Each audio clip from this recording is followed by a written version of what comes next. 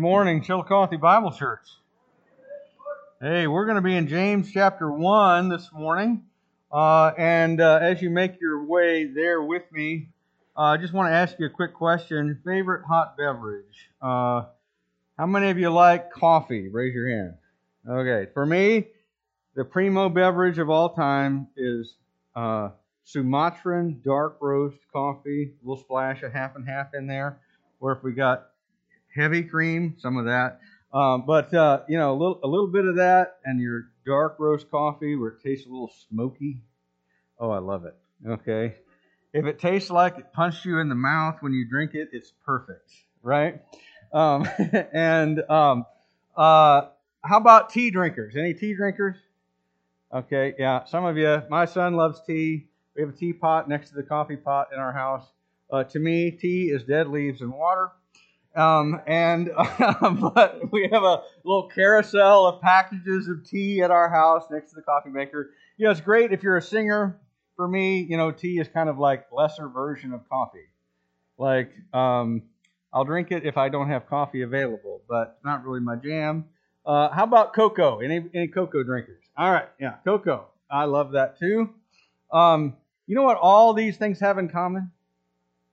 Take hot water, right?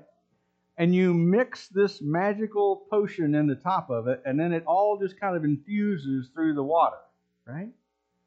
And then once you've done that, you can't separate the tea or the cocoa or the coffee from the water anymore, right? It's completely infused, all of that water, and it's not water anymore. Now it's something else. And it's transformed, right? Totally changes the flavor, the color, the taste. What you've mixed it with entirely transforms that into something other than mere water. It's now infused with the thing that has transformed it, right? And it will always be that ever afterward. Now, here's the point of the illustration. The Lord is working the same way in your life and in mine when it comes to His wisdom and applying His gospel to us. What happens when you believe the gospel of Jesus Christ, that you put your trust in Jesus who died on the cross for your sins in your place and was raised from the dead to give you new life? When you believe that, what happens is the Holy Spirit of God, one of the third person of the Trinity, comes and takes up residence within you, and He infuses you over time with the transforming power of the gospel so that your heart and your thinking are completely and irreversibly changed. And you start becoming someone entirely different from whatever you were before. And part of that transformation is that you start seeing life in light of the gospel, in light of God's grace to you and salvation, and the reality that because of Jesus' sacrifice, you get to spend eternity with Him. And in light of that, you start living in light of that fact. And then your whole perspective on everything in life and what's really important shifts radically, or at least it starts to. With the intention that by the end of your life, your perspective on everything in life aligns with God's perspective rather than the way that you used to look at it. And so the passage we're looking at today in James is about precisely that radical shift and about how we need to learn as people to think this way.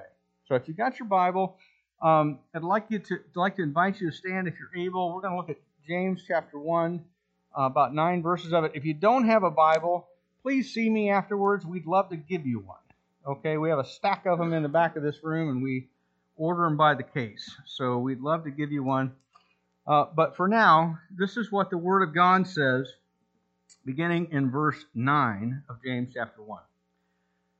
Let the lowly brother boast in his exaltation, and the rich in his humiliation, because like a flower of the grass he will pass away. For the sun rises with its scorching heat and withers the grass. Its flower falls, and its beauty perishes. So also will the rich man fade away in the midst of his pursuits. Blessed is the man who remains steadfast under trial, for when he has stood the test, he will receive the crown of life, which God has promised to those who love him. Let no one say when he is tempted, I'm being tempted by God. For God cannot be tempted with evil, and he himself tempts no one. But each person is tempted when he is lured and enticed by his own desire. And then desire, when it has conceived, gives birth to sin. And sin, when it is full grown, brings forth death. Do not be deceived, my beloved brothers. Every good gift and every perfect gift is from above, coming down from the Father of lights, with whom there is no variation or shadow due to change. Of his own will he brought us forth by the word of truth, that we should be a kind of first fruits of his creatures. May the Lord add his blessing to his word, and let's pray. God, our Heavenly Father, we thank you that you are the unchanging God, the God who has been, always is, and will always remain, the good God, the Father who gives good gifts to his children. Father, help us to have your perspective on life this morning, and I pray that our time in your word would help us to shift our eyes from the ways of the world and accommodate ourselves to the way that you think. May our mind look like yours. And may our life, therefore, be transformed by your grace as your Spirit works the word through us. Father, we pray in Jesus' name. Amen. Please be seated. Okay, well, there are three sections of this passage, and the first one is that God's wisdom gives us the right perspective on riches and on poverty. That's verses 9 through 11. And let me underline the point again. Again, the whole point of this passage is about getting God's gospel-infused perspective on these areas of life. In other words, in light of Jesus and what he has done for us, how are we to think and how are we to respond to life? Right? In verses 9 to 11, what we're seeing is that God's wisdom gives each and every one of us the right perspective on riches and poverty. And to see things God's way, you need to see, first of all, that material poverty can be God's exaltation. Material poverty can be God's exaltation. Remember, this letter of James is written to a bunch of people who have had to flee persecution in Jerusalem. Remember on the day that Stephen was martyred, a great persecution broke out in the city of Jerusalem, and they ran everybody who was a believer out of town except for the apostles. They were the only ones left. And so, if you can imagine this, a community of 10,000 or so believers in Jesus have all gotten run out of their houses. They've had to leave with whatever they could carry. And James, who was their pastor, Jesus' half-brother James, who was their pastor, is writing to them and saying, hey, remember, if you're poor, some of these people would have been, on a relative standard, fairly prosperous. And now all of a sudden they're refugees. You know, like, I don't know if they still do this on cartoons, but when I was growing up, you'd see somebody, and the way that you knew they were poor was like they had like a rag tied up with their stuff in it on the end of a stick. Okay. This is kind of that way. They've had to like tie up everything they can grab and flee the place they have lived their whole life. And so God is telling them here through James, look, God may be using this not for your humiliation, but for your exaltation. They have taken a hard punch. Amen? But what James is doing is calling them back to Jesus' Sermon on the Mount, the Beatitudes. He says, blessed are the poor in spirit, and that the persecuted are blessed by God. Because if you're a person who's poor in spirit, you're a person who recognizes that no matter what riches you have, or what riches you don't have, what you need ultimately is a Savior. Amen? And having received salvation through faith in Jesus and come under persecution as a result, guess what? You are still blessed. Why? Because even though you might be hungry, you got the bread of life. Even though you might be thirsty, you drink from the fountain of living water that Jesus gives. And though you might be poor, you have, if you're poor in spirit, eternal riches. Amen? And no persecutor can ever take any of these things away from you. The poorest person who believes in Jesus is eternally rich beyond the imagination of a non-Christian. And on top of that, God often uses poverty to bless us into learning how to depend on Him. So that we know in our guts that when Jesus is all you have, Jesus is all you need. See, something that you need to know, know, not just in your head, but like where you feel it, down at the gut level, is that everything can be taken away from you in this life. Everything you can see. You can lose your relationships. You can lose your family. You can lose your home. You can be living as a hobo under a bridge. And if you got Jesus there, then you got everything you need. Everything that's lasting. Everything that is permanent. Everything that's important.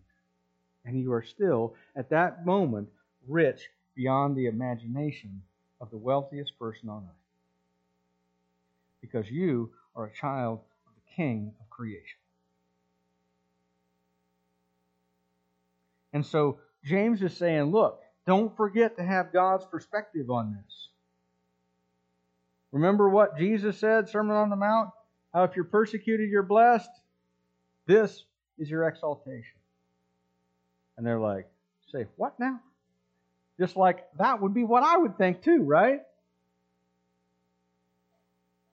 Have you noticed that I'm like wearing all the clothes that I own? What do you mean this is my exaltation?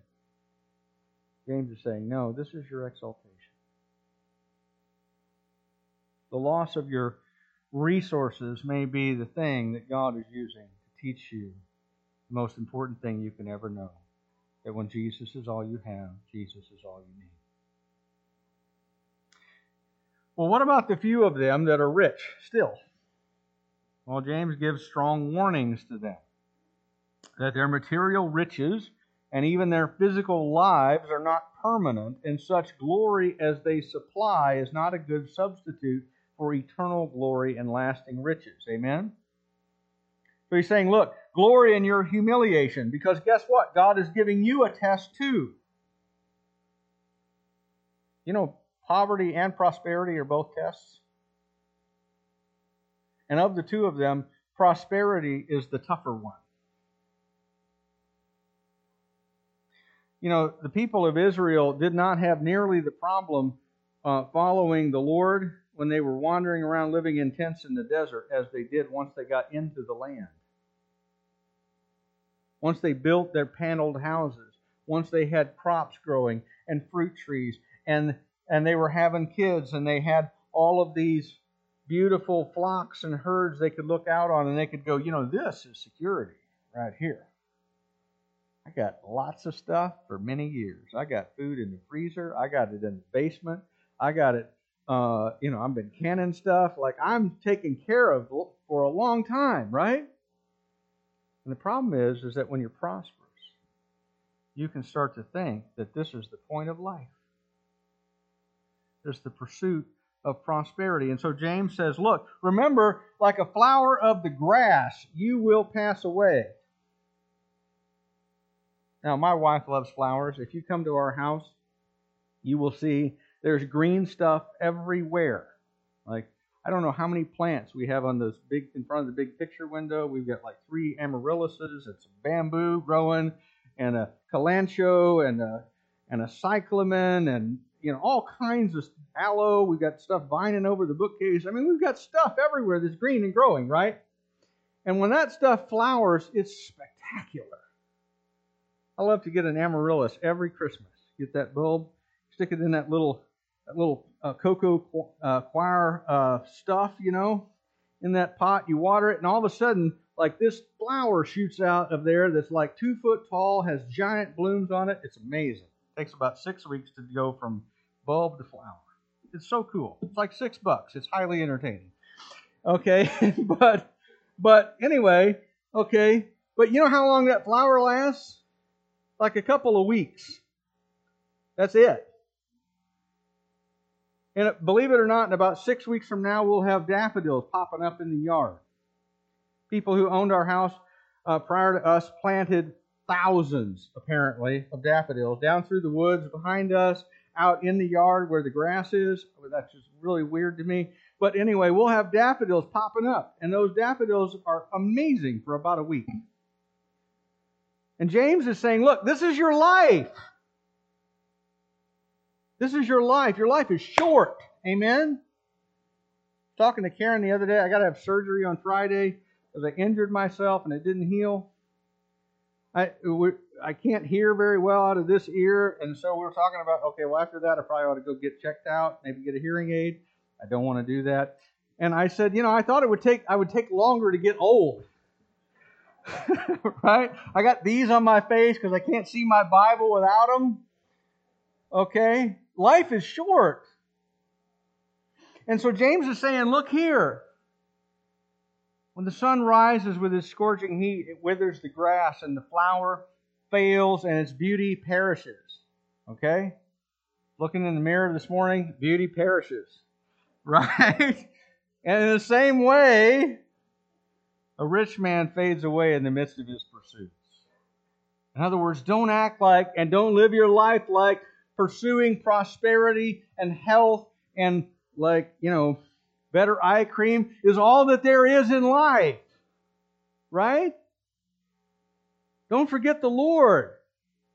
He's the point. And so James is saying, humble yourself before the Lord. You who have riches. And by the way, if you're an American in 2024, you have hit the all-time world historical lottery. You know that on a per capita income basis, you are twice as rich as the people in Great Britain. Great Britain is the 5th largest economy in the world. And Americans, on an average basis, have twice the income.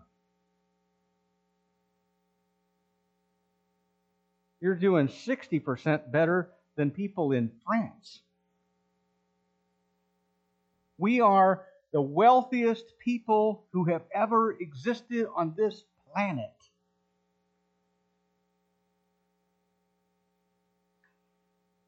And so don't forget the Lord. Don't build your life around stuff and riches and making sure that all of the upholstery in your life is thick. Because God does not care overly much about your comfort. He cares a great deal about your character. And so humble yourself before the Lord. Use your wealth to serve the Lord while you have it, but don't rely on it. It fades faster than you and I do. So don't take pride in it. Humble yourself before the Lord. Amen? Amen. Now, this passage also gives us the right perspective on trials and temptations.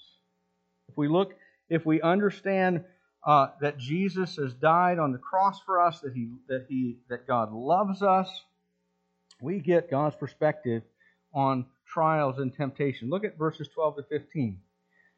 Verse 12, pretty straightforward encouragement. Stand strong in the face of serious testing. It's a good reminder, not only to them, but to us. These guys are still enduring very serious testing. And so James is reminding them not only to stand up under it, but to look forward to what's coming, which is here called the crown of life.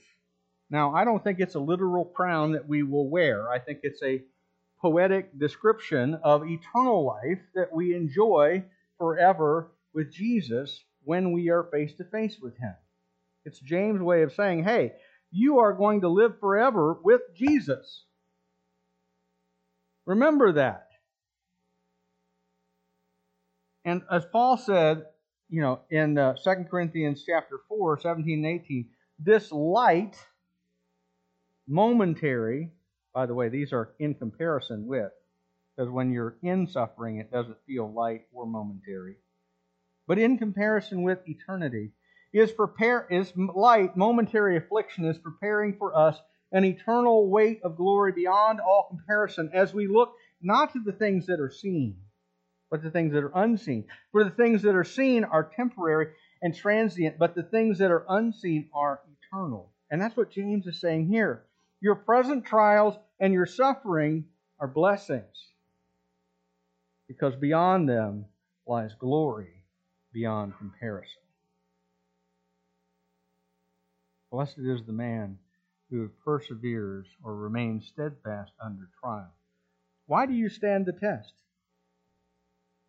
Why do you stand the test? Because you understand the gospel. You have believed in Jesus, and you know that this life is not all there is. Amen? If you think that this life is all there is, then whenever somebody says, look, dude, you only get one trip around the merry-go-round, why would you suffer for the sake of Jesus? What you want to then say is, well, because I don't believe that there's only one trip. I believe there's an eternity ahead of me, and that I am going to stand before the Lord, and I'm going to live with Him forever. So do with me what you will. Put me in prison, abuse me while I'm there, and ultimately put me to death, and I'm going to glory. That's fine. This life is short anyway. And it's going to be over quick. And so he says, stand fast under trial. And know that you're blessed, because as believers in Jesus, the crown of life is yours. You'll have eternal life. One of my favorite stories from the early church martyrdom is the martyrdom of Polycarp. Okay? Polycarp was disciple of the Apostle John, and they were going to put him to death. He was 86 years old at the time. And they said, look, dude, you're an old man. I'm paraphrasing, okay? But you're an old man. If you just write out a renunciation of your faith in Jesus, then we won't martyr you. Just say, you know what? This isn't worth it. And he's like, no, I'm not going to do it. They get a big fire going. They're like, if you don't renounce your faith in Jesus, we're putting you in that. And he says, for 86 years, my Lord has been faithful to me. How could I be unfaithful to Him? Here in Jesus. And they burned him to death, men and women. But you know what he knew? I'm going to see Jesus, and the crown of life is mine. And this is a blessing for which I will be rewarded. Amen? Now, it's a great story. You should look it up. It's widely available. You can read it on the internet, okay? It'll be way better than anything else you read today on the internet, all right? It'll be a lot better news for you.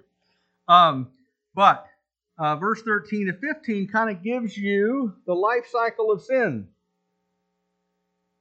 And he says, look,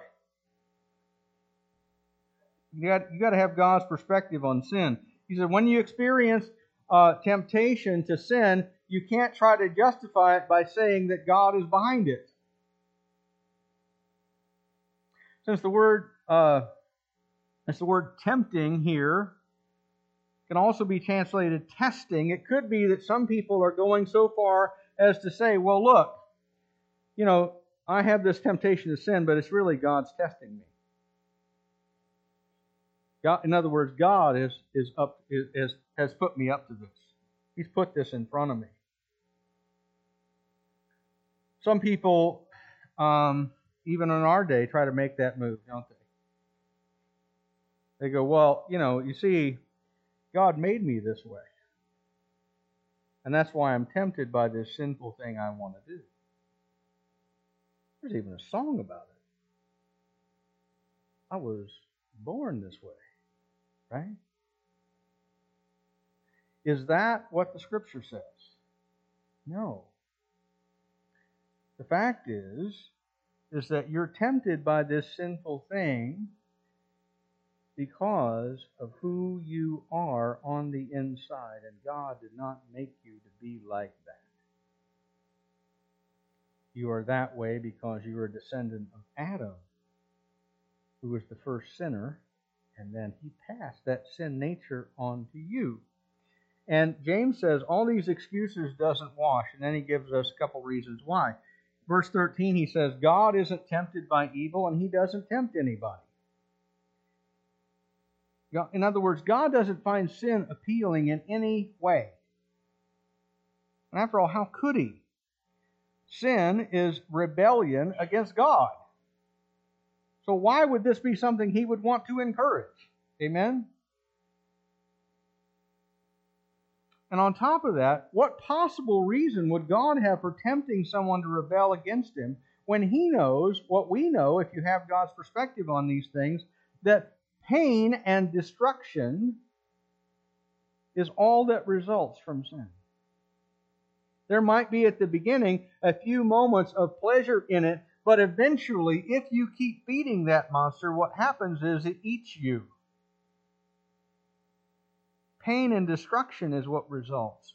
And so, no, temptation to sin is not a trial from God or a temptation that God supplied.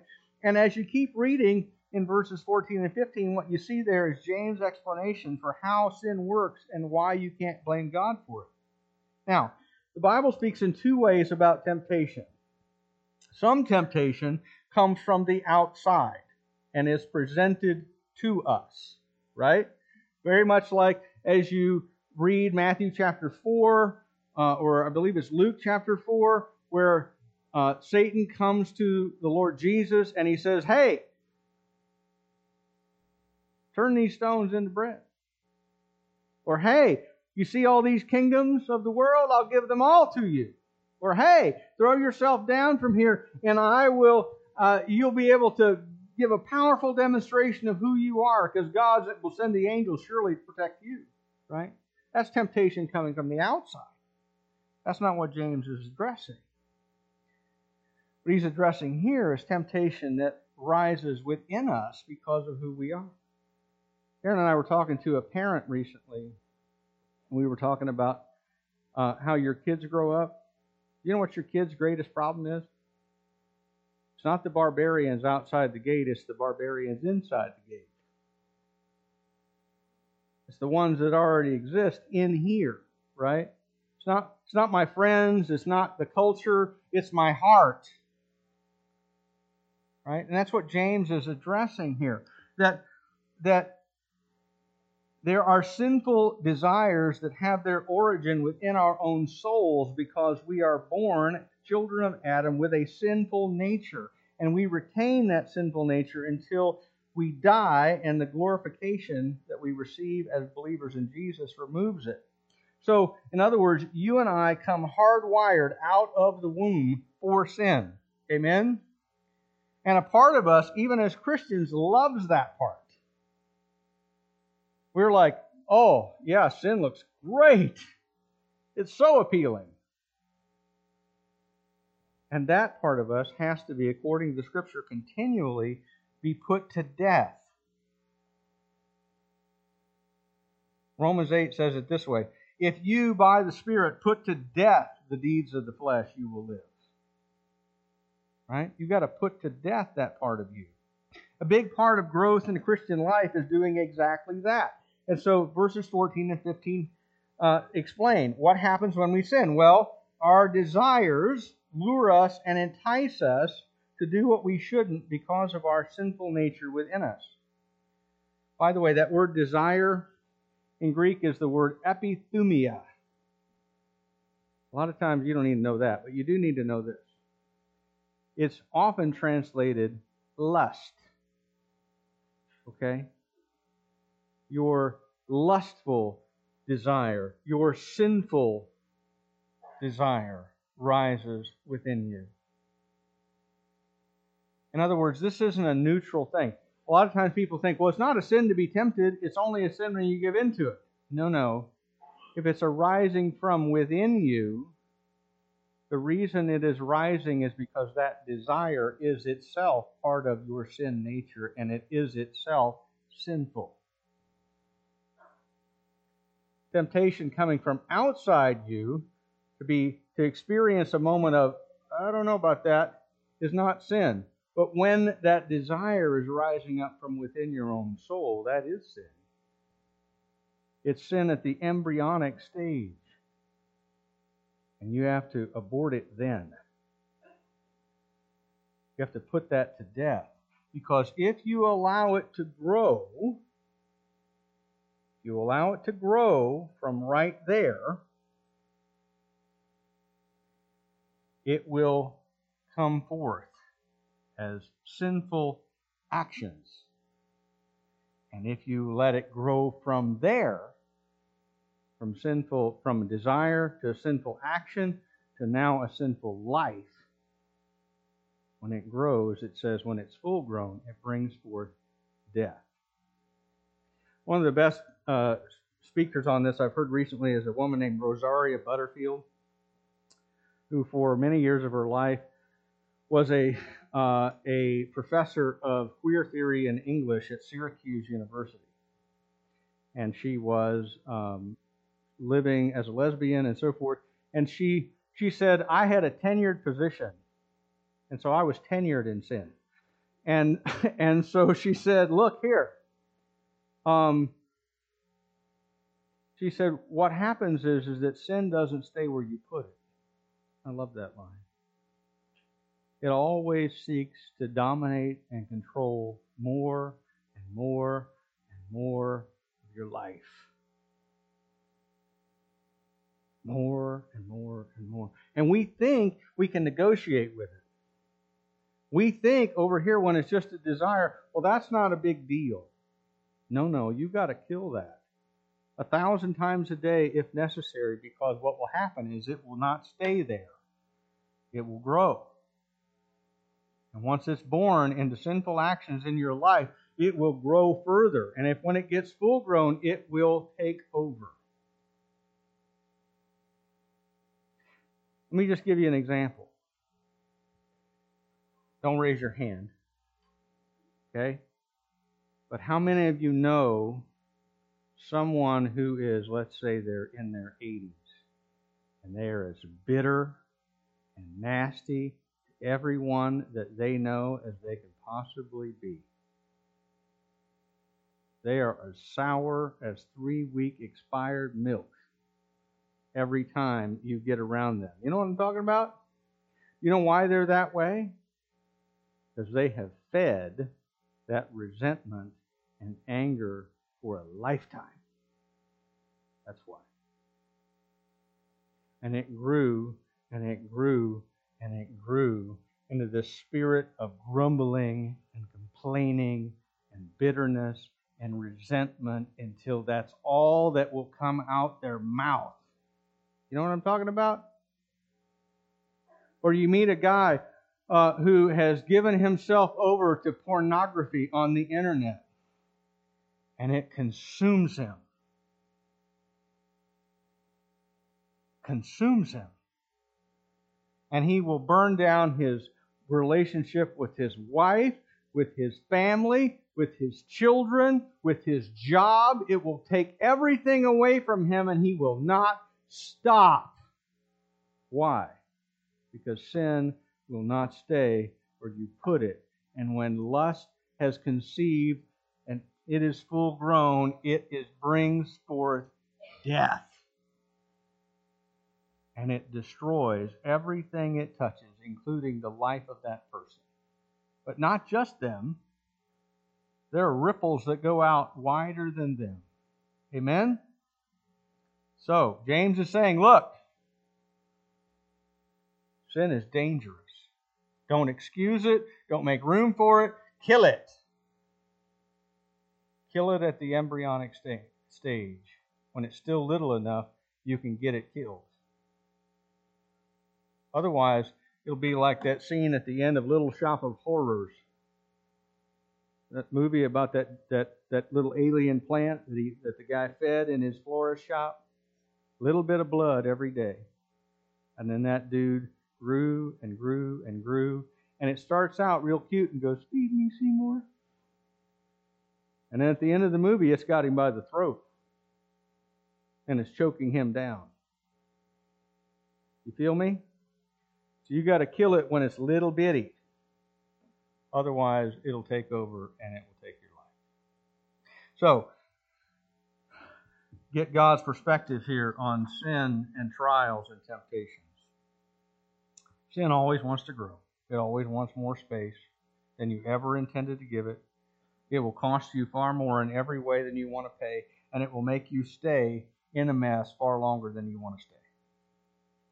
It doesn't stay where you put it. It tries to take over your life completely.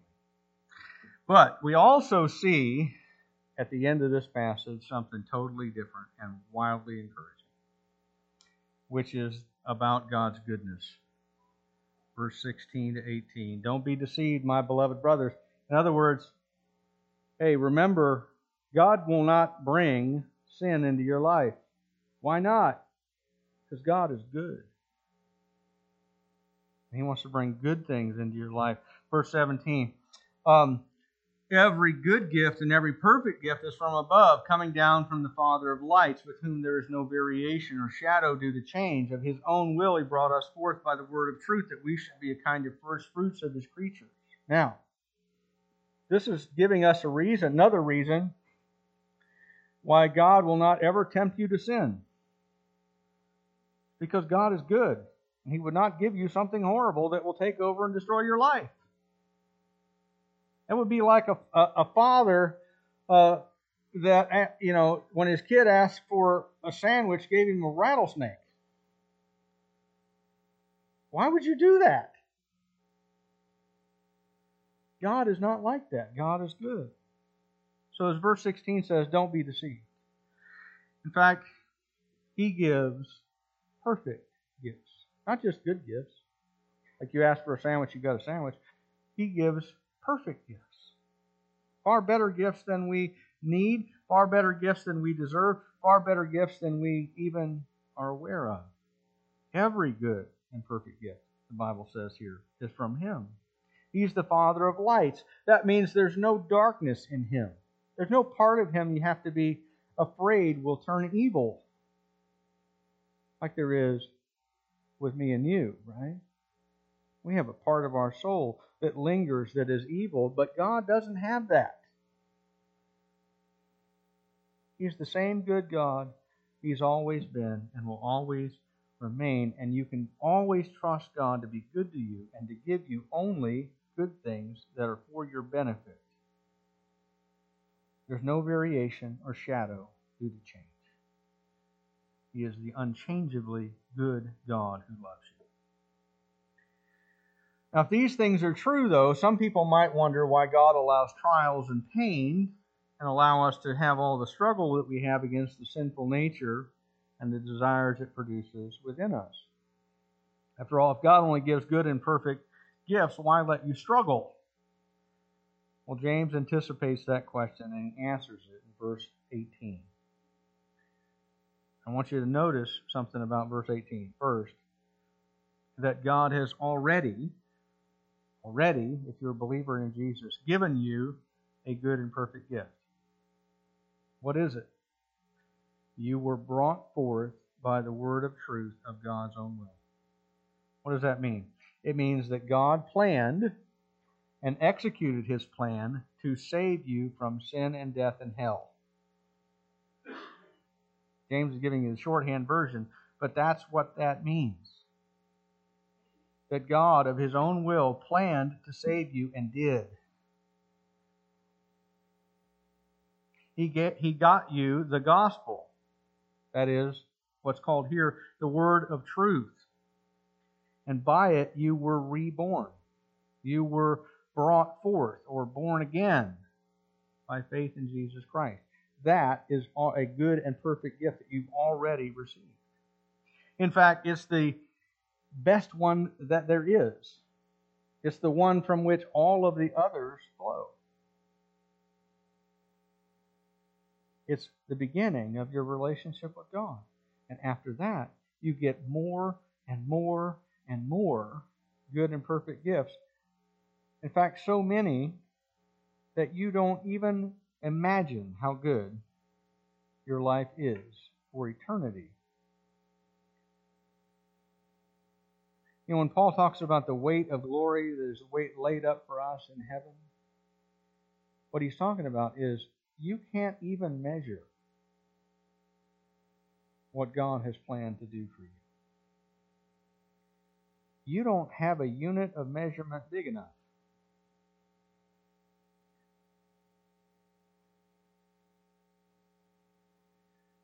to understand the treasures of eternity that God, because He loves you, is giving you.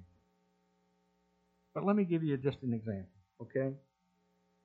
You remember the end of Raiders of the Lost Ark? They get the Lost Ark and then they wheel it into that warehouse in a box, right? And then you kind of, the camera kind of pans back and you see how vast this warehouse is, and you're supposed to get, oh, this is where all the secret government conspiracy stuff gets covered up. But it's like acres and acres long. It's this huge thing, right? Millions of square feet, apparently, fading into the distance. And the ark is hidden there. Well, I don't believe that, okay? First of all, I never attribute to malice that which can be adequately explained by stupidity. I don't think the government is that smart, okay? but the idea of that vast warehouse that contains all these treasures, when you think about God's love for you and how much He has to give you, you should think about that. It just stretches on into the distance beyond where you can see. Is God that good? Yes, He's that good. In fact, better than what you imagine. God planned from eternity past to bring Jesus into the world to save you because He loved you personally. And He is taking you home to be with Him forever. And you are, according to the Scriptures here, a kind of the first fruits of the new creation. You are part of the first fruits, the beginning of the harvest, if you will, of what God is going to do. You know, the world will not always be like this. Some of y'all are thinking, praise God, right? The world will not always be like this. Those of you who didn't think that, you haven't lived long enough. Okay, but the world will not always be like this. It will not always be this screwed up. I don't believe in the new creation that we will have it be like 4 below zero, ever. Okay? I'll be running around in swim trunks for all creation, right? I think that's going to be the reality. Okay, some of you don't imagine that. Okay? That's not a good look. But in my glorified body, it'll be different. Okay? But that's the reality, okay? God is making a new world. How do we know? Because we have the first fruits of the new creation. Look around at your brothers and sisters and see what God is already doing. And if what God is already doing is good, how much better will the full harvest of all that God plans to do be? It'll be so much better. Amen? So, let's pray as we close. All right? God, you have demonstrated your goodness and your faithfulness and your love for us supremely in Jesus Christ, but you continue to demonstrate your goodness to us in the way that you show us your goodness, not only in our lives, but in the lives of other people with whom we are in fellowship as part of the local congregation. In your Holy Spirit, who continues to work in us as we yield to Him to kill the remaining sin in our lives. Father, we pray that you would help us put that to death. That you would help us every day whenever those evil desires rise within us to kill them right then and not allow them to grow, not allow them space to breathe and take over our lives and put us to death. Father, may we be putting them to death instead by your grace, by your Holy Spirit's power, as your word works within us. And Father, wherever we find ourselves, whatever circumstances we're in, I just pray that we would have your perspective and that we would look at what you've done for us in light of the gospel and therefore see all of life differently as a way to experience your love and your care for us, as a way to have our character transformed, as a way for us to be conformed to Jesus. And Father, we pray in Jesus' name. Amen.